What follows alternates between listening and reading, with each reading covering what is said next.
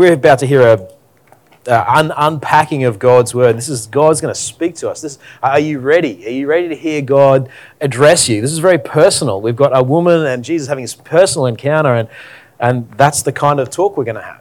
So I hope that you're ready. I'd encourage you to, if you are not in the habit, I'd encourage you to get in the habit of having a Bible in front of you. My personal encouragement would that be like a paper one, not even a digital one. Just so helpful there. And the reason I say that is not just because that you can look at it and check to see whether I'm on track and whether I'm actually speaking God's words or not, but also that when I am on track, hopefully most of the time, and you hear me saying something and then you look down and you see the verse where God says it, and you're like, oh, and you hear God say it to you, as you I think it's just a really great habit to get into. I encourage you for that. We do, just one other thing, I'm really looking forward to the Music Encouragement Day. So that's on the Saturday, September the 17th. So not this coming Saturday, which is next gen, but the one after that. So if you are a tech guy or girl, if you are a musician, it's going to be a really great time with Trevor Hodge, who's written a bunch of the songs that we sing. And I reckon it'll be really important. Do RSVP. Al Bain is not from Gen Y. He's not from Millennial. He doesn't get that, like the fact that none of you have RSVP'd yet doesn't mean that you're not coming. He's a little freaking out. So, just to make Al's nerves improve, if you could RSVP at some point soon, that would be encouraging for him and encouraging for others as they see you clicking going on the Facebook event and things like that. It just means that, we remind, oh yeah, that's right, all my muso mates are going to be there. It's going to be a great day. I'm going to briefly pray that I'll do a good job of unpacking this incredible passage. Heavenly Father, we just thank you for loving us. We thank you for Jesus' encounter with this woman. Father, we just pray that I would get out of it, that I'd unpack what's really there, what you would really have us hear. And Lord, that you might speak to us personally and deeply tonight so that we might find water that is alive and life and food for our souls. We ask it in Jesus' name. Amen. Now, the theme of water is definitely continuing. It's been Baptism City for the last bunch of weeks, hasn't it? And Jesus and John the Baptist ministries almost seem to be on this collision path of competitiveness as they both sort of rise in popularity. Jesus more. But Jesus doesn't seem to like this dynamic, right, that's forming. He doesn't want the competitive thing. And whether that's because the Pharisees are getting interested in this operation and he doesn't want that kind of sort of competitiveness between disciples that we saw last week, or whether he doesn't want the Pharisees sort of scrutiny. Either way, he says, okay, I'm going to withdraw. I'm going to head back to the north to Galilee where I came from. And so he's got to pass through Samaria to get there. Now, I hope you've managed to come along each week so far in this John series, because if you have, you've started to build up this deposit of knowledge about Jewish history, right? Because John's gospel, it's self-consciously the climax of the hopes and dreams of this Israelite nation. And so the Christ is a figure you can only know if you understand the story so far. And these early chapters are the first reveal of the hero. Now, Spider-Man No Way Home. Has anyone seen this movie? I saw this movie. It's a brilliant movie. But I just know that Mel won't get it, right? I'm not going to sit down and watch Spider-Man No Way Home with Mel. Not because she's not a quick study, but because it pulls together literally decades of characters from different sort of franchises of Spider-Mans. Like literally, we get 3 different Spider-Man. I don't know how you even say this, right? 3 different Spider-Men in the one movie. And you can't enjoy just how much of the characters, the bad guys from the different series, like the decades, literally, like I've lived through decades of watching these movies, and all of a sudden my life, my pop culture life has been pulled together in one. Even if you went back and watched them now in a week and then went and watched that movie, you wouldn't enjoy it like someone who over decades has lived this culture, and all of a sudden someone pulled together their childhood into one big thing. Now, let me fill you a little bit in on Samaria, because Samaria has some history.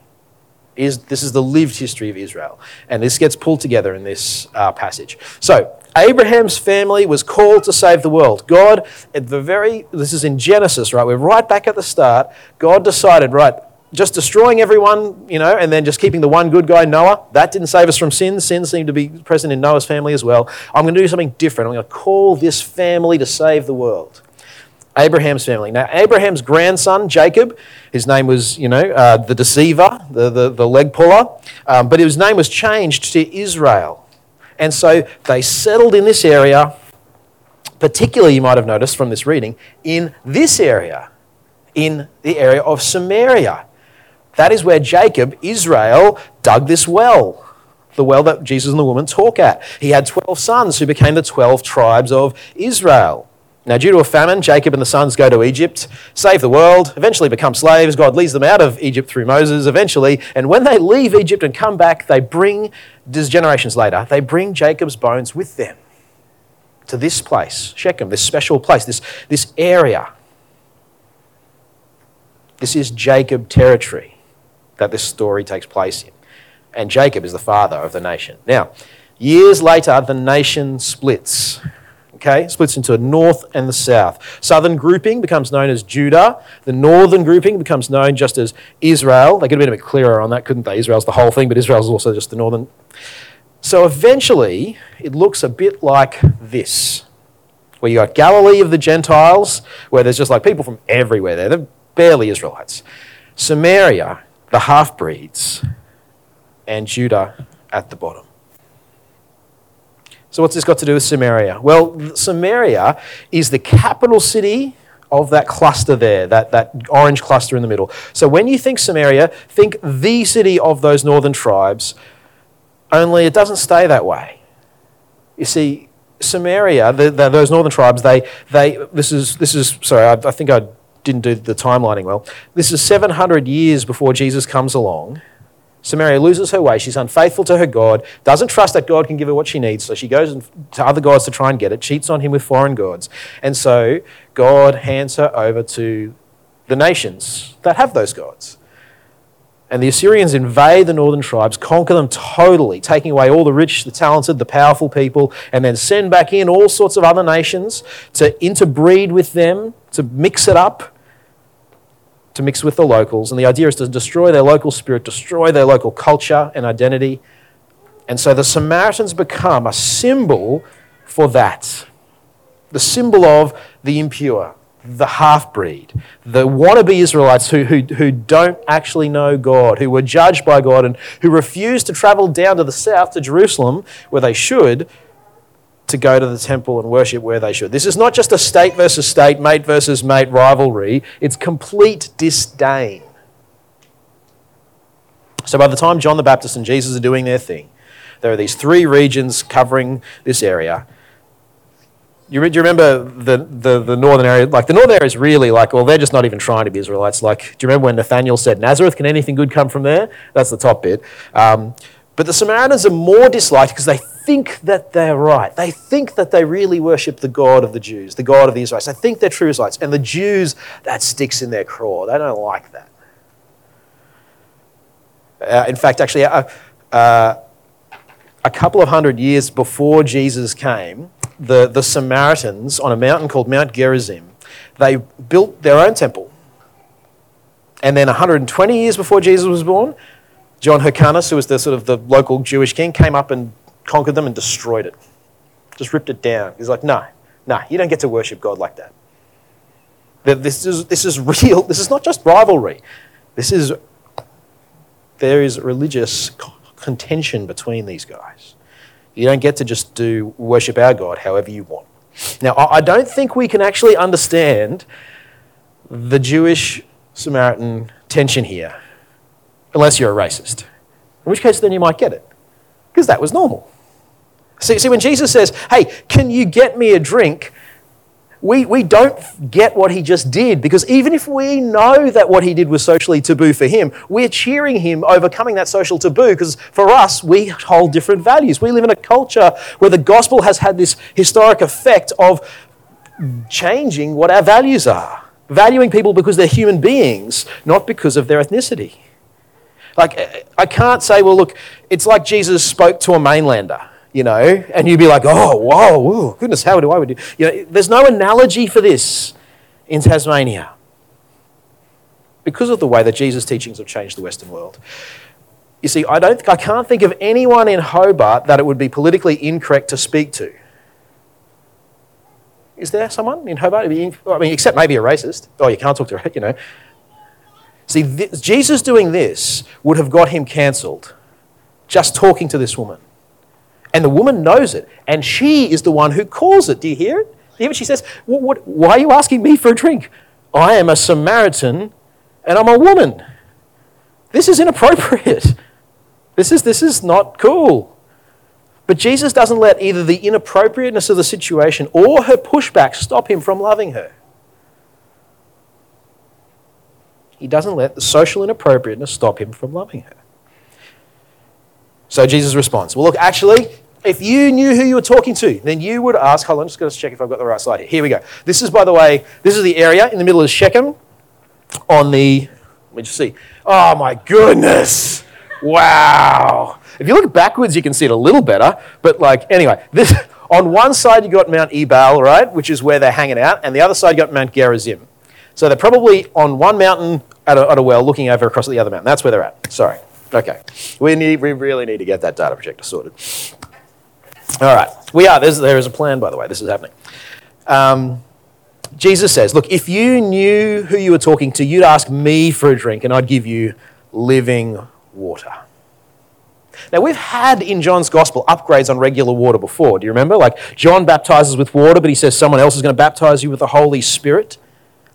And Jesus seems here to be drawing on a rich array of words from the prophets. Like he's drawing on the old movies, the old Spider-Man movies. For him, he's drawing on the old sort of Jewish legends and all these things where water was going to be associated with the Holy Spirit coming and cleaning and changing hearts when the Messiah comes. Now, this woman, she's never going to get that. He's making these allusions to Old Testament stuff that she's not going to get because the Samaritans, they didn't believe those other writings, the prophets. They only had the first 5 books. Genesis, Exodus, Leviticus, Numbers. Hey, some of you guys got good Bible knowledge, this is good. They only had those 5. So this is sort of like the opposite of Nicodemus. And she's almost set up like that, isn't it? Nicodemus was this Pharisee at the very religious center from the right lineage. She's religiously and ethnically suspect. He's a teacher, the full teacher of the full repository of God's revelation, a teacher of the people. She doesn't know anything except for the first 5 books of the Bible. He's rich and respected. She's alone and probably an outcast. So we've got one where Jesus sort of debates with the elites. Now he says kind of basic things, but it's going above this woman's head. And yet at the same time, do you notice how similar both of their responses are? They both take Jesus way too literally and both say something that sounds equally silly in response. What does she say? You remember Nicodemus said, how can a grown man go back into his mum's womb? Well, this verse 11, this lady asks, how on earth could you get this living water? You don't even have a bucket. It's a deep well. What are you going to do? And a little encouraged by pointing out Jesus' stupidity here, she actually has a bit of a go at Jesus. I don't know if you've noticed this. She plays the race card. This is Jacob's well, she reminds him proudly. We're Jacob people, Israel's well, your forefather and ours. And what, you think you're better than our forefather who gave us this? All of this whole area? The answer to which, of course, is yes. Jesus does think that. He says that. But we get to that in a little bit. Now, look, as with Nicodemus, Jesus is willing to clarify her confusion. I'm talking about something qualitatively different to the water that you know, he says. The water that you're talking about, it only satisfies for a time. What I'm talking about will stop you ever wanting again. It's a whole different kind of thing. Now, the woman here starts to seem to take him seriously, or at least she wants him to put his money where his mouth is. If this kind of water is on the offer, she's in. Right? If I don't have to go and out here in the heat of the day to get water, this is good. But her reason tells you that she still doesn't get what Jesus is talking about. Because it's about not having to walk out to the well. Sir, give me this water so that I won't get thirsty and have to keep coming here to draw water. Jesus, it's midday. It's hot. I've got a big jar. If it means not trudging, sounds good. Let's do it. Now, John doesn't mention it. But I don't know, when I read this, I feel like there's a pause here in the conversation, a moment where Jesus stares into her soul and loves her. Just have a look. Now, do you remember how I said she's an outcast a second ago? you might be wondering why I came to that conclusion. I'll tell you why. If you had to walk a distance in the Middle East and carry a large vessel of water back, that same journey distance, what time of day would you do it? Right? Yeah, you're getting it. Early morning as you possibly could. That's when all the women of the town are going to go and get their water. Did you notice what time of day it is? It's midday. You'd be crazy to do it any other time than the morning. The way that I sweat, like if I did that, by the time I got back, I would have lost the same volume of water in sweat as I would have got in the jar to come back with. There's no net gain here. But this lady comes out in the middle of the day. No wonder she's keen on Jesus' offer of, one time only water. Why does she feel a need to avoid the other women? Well, Jesus says, go get your husband. She says, I don't have one. True, Jesus says, you don't have a husband. The fact is, you've had 5. And on top of that, the bloke you're sleeping with at the moment, he's not your husband either. So I guess technically you're right. You don't have a husband. Wow. That got personal quick. And even in the post-sexual revolution West, people might mention that kind of history as kind of questionable, wouldn't they? But back then, it was way more than questionable. This is hugely problematic. Now, I'm not 100% certain, but I think it's a fair guess that we have found the reason why this woman draws water alone. Why she's disconnected from her community. This woman was lonely. She's unknown, trudging to the well in the heat of the day, alone. Oh, that offer of living water sounds great. That journey, disconnected and dissatisfied. Now, some of you might actually start to feel like, okay, if that's this woman, I can relate to her. See, it doesn't take being a social pariah to feel disconnected. I mean, if you're a mum whose life is so wrapped up in meeting your children's needs that you haven't had a conversation that doesn't involve a cartoon character for days, then you might understand this kind of isolation this woman's feeling. The haze of changing the 17th nappy of the day without having had time to stop and think about changing your own clothes. That's profoundly isolating. Or maybe a retiree who doesn't see their family as often as they'd like because of distance or difficulty, and you can't spend the time with your loved ones that you want. Well, you might know what it's like to be isolated. So maybe some of you men might relate to a guy who's too busy with work, too busy with life, too busy with kids to actually have the time to share in anything deeply with any of his mates. You're shouldering the burden, the family responsibilities. You just don't have anyone to talk about that responsibility with because you're too busy doing it. That person would know what it's like to feel on their own. Or if you're the new kid at school, you just haven't found your friends yet. Maybe it's been a while and you still haven't got any friends. And, well, if that's you at your school, well, you know what it's like to be isolated and not on your own. Like this lady was. Why does Jesus go personal? Why does he open up this window into her soul and her past? Well, her ancestors went from God to God searching for satisfaction. And it seems like this woman is doing the same thing, but with men in her life. Going from one to the other. She's thirsty, but in all the wrong ways. Now, to be clear, when I say that she's thirsty in the wrong ways, I don't mean there's something wrong with the thirst in her soul. I don't mean she's wrong to want. There's nothing wrong with that. I mean, there's no shame in loneliness. There's no sin in wanting connection and not having it. But in her longing and in her sadness, she's reached out for whatever most seems likely to fill the void. Even if that thing only fills her with disappointment again and again and again, as well, it's a familiar thing to grab and to get me through the day.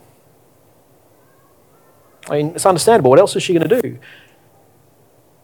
People who are floating in the ocean, dying of thirst, will sometimes drink the salty water, even though that will kill them faster. Now look, some of you sitting there will be able to find a thread of this and relate it to your own soul. you'll relate to what this is a little too deeply. It's close to home. Because these are the ways we cope. This is what we do. I want to encourage you, because Jesus is here for that woman and now for you as well. See, it's very, very close to home for this woman, and I wonder if that's why she deflects to a theological topic.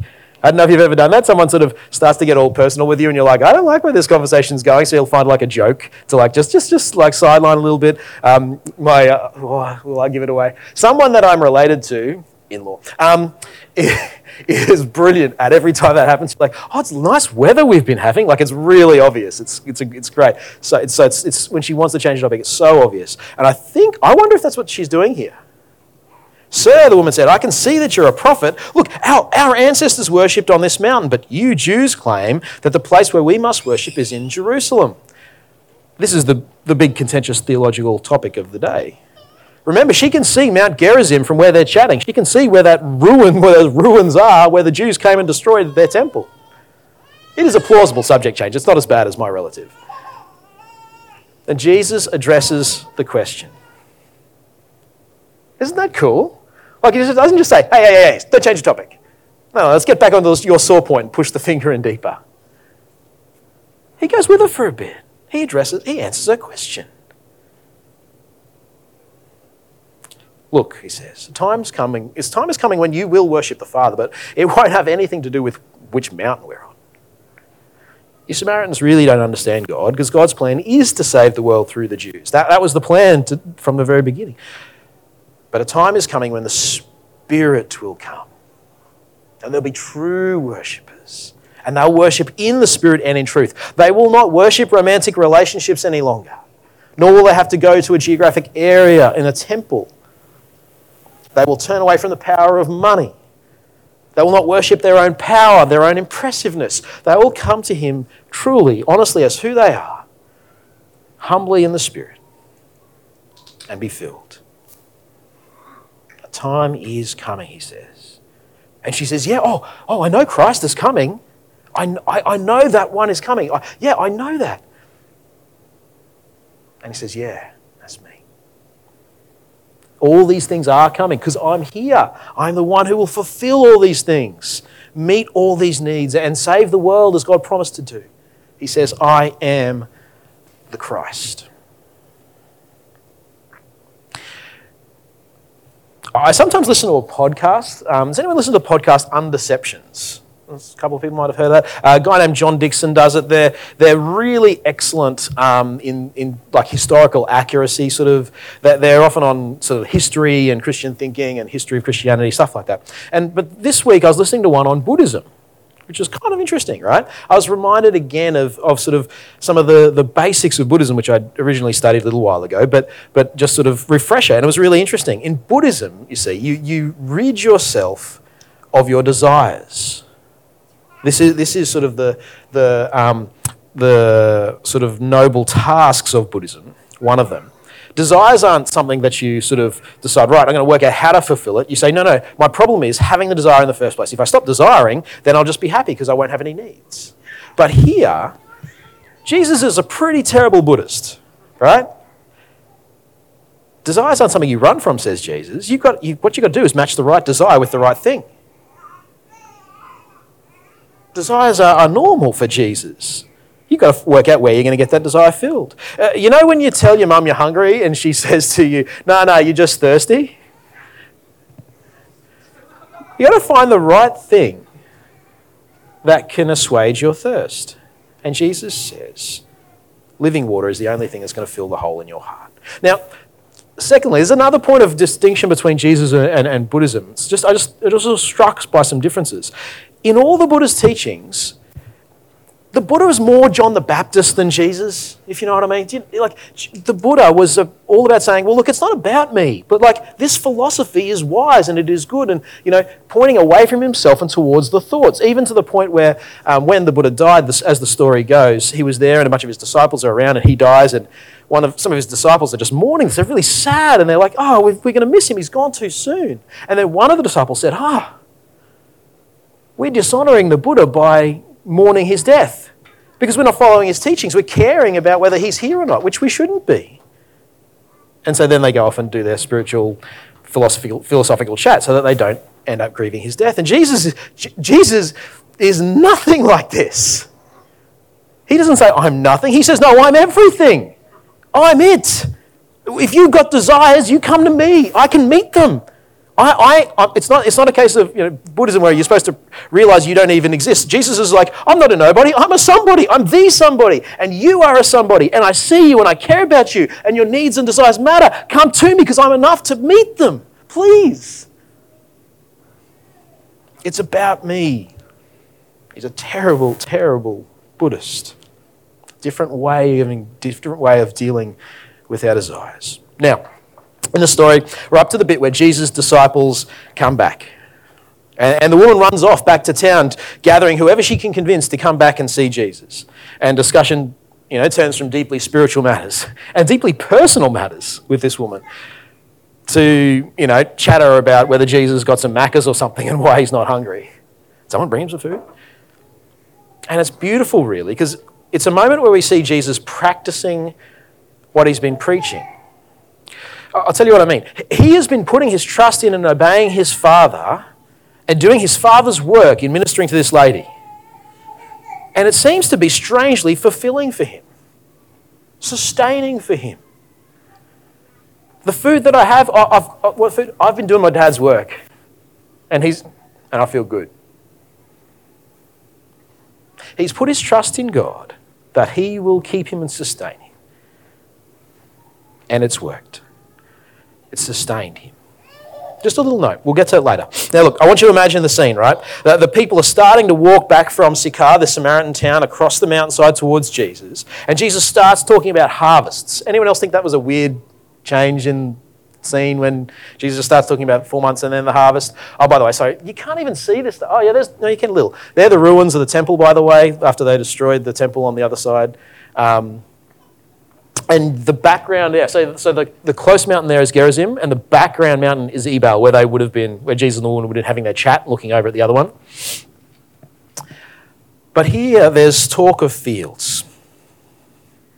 Talk of fields that are white for harvest. And I want you to imagine the scene as the people start walking from mountain to mountain, or from the valley up to the mountain, towards Jesus. And Jesus starts talking about harvests. Some weird parable, maybe they think. And he starts talking about the joy of the harvesters, the ones who get to work in the fields, drawing their wage, but also ending up, they must have shares in the business because they end up getting to enjoy the fruits of their labour as the harvest comes into eternal life even. And Jesus says, look, the fields are white, literally white for harvest. Now, I want you to stop and think, what would the disciples have looked up and seen as Jesus points and says, look, the fields are white for harvest? Samaritans walking through the fields up to him. The people of Sychar walking across the fields to meet them. There are people who have needs, says Jesus. Like this Samaritan woman. One of you know that one's got needs. That one just there, she's walking up. There are people with needs and I can meet them. Tell them there's mission to be done. I can just imagine standing there, and I almost hope that all the Samaritans were all wearing white or something like that, that they had sort of white clothes. And what a powerful image he's left his disciples with as they go out to share the gospel for the rest of their lives after his death and resurrection. Now, there's a few things we need to take away from this. Brothers and sisters, first one is you are not built to work for yourself. You are built to do the work of God. See, Jesus is talking about the joy and the reward of the life lived in service of God's kingdom. It's such a sharp contrast to the person who's desperately seeking joy and fulfillment for their own heart. You see, the thing is, I think some of us come to church and we're thinking, so church finishes, right, the formal bit, and you think, okay, right, this is what my brain sort of instinctively wants to do, but what's the most socially appropriate? Ooh, okay. That's not what my brain thinks. What's the most socially appropriate, least socially awkward situation that I can find? Is that what you think? Who's the person I can go to and it's most natural and I feel less anxiety? So I feel okay. I want to find my friends. Thank goodness Jesus didn't treat that woman like that.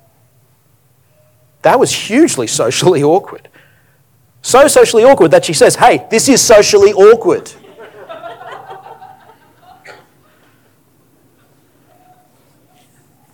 If Jesus hadn't done that, she wouldn't have had a hope in a million years because no one else would have gone to her. When I was, some of you have heard this story before, bad luck. When I was on a Christian camp, it was the same Christian camp that I'd originally been sort of grown up in my faith in and found a bunch of friends for the first time. And I went to this camp so excited about seeing all my friends. It was so pumped. It was good desire. Christian friends, want to be with them. And I go along, but I get to the session early. Imagine coming here and there's like one person sitting just in the middle of that section right over there. One young guy. And I'm like, he looks a bit lonely. All right, I'll go and sit with him. Go and sit down talking to him. His mates who invited him up didn't even come up themselves to the camp. So he's stuck there in camp alone for a day. He only came up for one day on the camp. And so I just got to talking with him and eventually found out his parents are in the middle of getting divorced. And he's really depressed. And he needs a mate. So eventually the service is about to start. So people start to file in. I'm like, I've got to go find my mates. But like we've been sat in, right? So people have filled all the seats. So if I get up and leave, like I look like the biggest jerk ever. Like it would be, if I felt too mean. So I stayed. I wanted to leave, but I stayed. I ended up, just by God's circumstance, hanging out with him all day. Just listening, chatting, caring for him, let him borrow a pair of shorts where we could go and play the soccer game together in the afternoon, hung out with him. He leaves and goes home. Wake up in the morning the next day. I am not finding one person alone in the auditorium to sit to. I'm going straight to my friends. I'm hanging out with them. I'm going to have a fun day today. I'm not doing ministry. I'm here to enjoy I've done my ministry. I'm here to enjoy myself. Those of you who are a bit older in your Christian walk might know exactly what happened that day. It was utterly empty as I sought to fill my own heart, to live for my own joy. It felt empty. And I reflected back on the first day and thought, gee, that was all right. Felt good loving someone else. And I worked out what I was built for. When Jesus says, I have food you know nothing about, and he talks about the joy of the harvesters,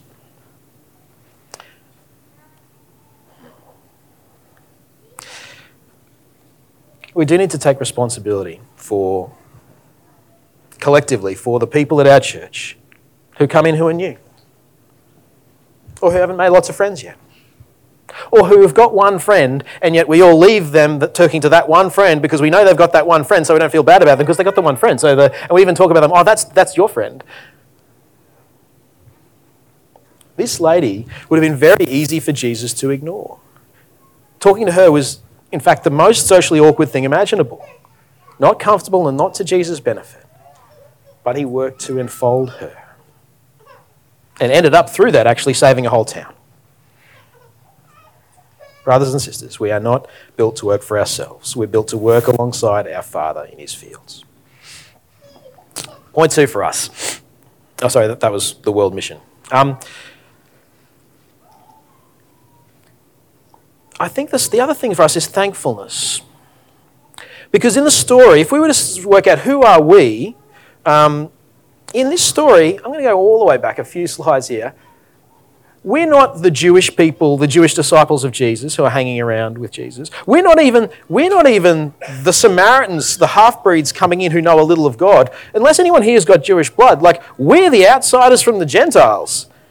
We're the people from the ends of the earth. We're the people way further away even than that woman. We're a long way from either Mount Gerizim or Mount Zion in Jerusalem, and yet we can now worship God in spirit and in truth. You can talk to God like he's right there with you, and he is. And that's a beautiful privilege. So be thankful, brothers and sisters. Remember who you are. We're the outsiders in this story. But also, some of us here tonight will be those people who are feeling unseen, unsatisfied. Maybe you felt distant from God. Maybe this is your first time in church for ages. Well, this woman was as far from God as could be, thirsty in all the worst ways. And Jesus saw her and loved her and offered to satisfy her need. And if you ask Jesus, he'll give you living water too. I'm guessing that we'll get to meet her in heaven. And our story will be the same as hers, won't it? He knew everything I ever did. And he saw straight through me. Better than I saw myself. And I didn't have the option to hide or pretend or to dress myself up in clothes that make me seem acceptable. And yet he loved me. And gave me living water. And so we need to drink deeply from him. Some of us here tonight are mucking around with other gods.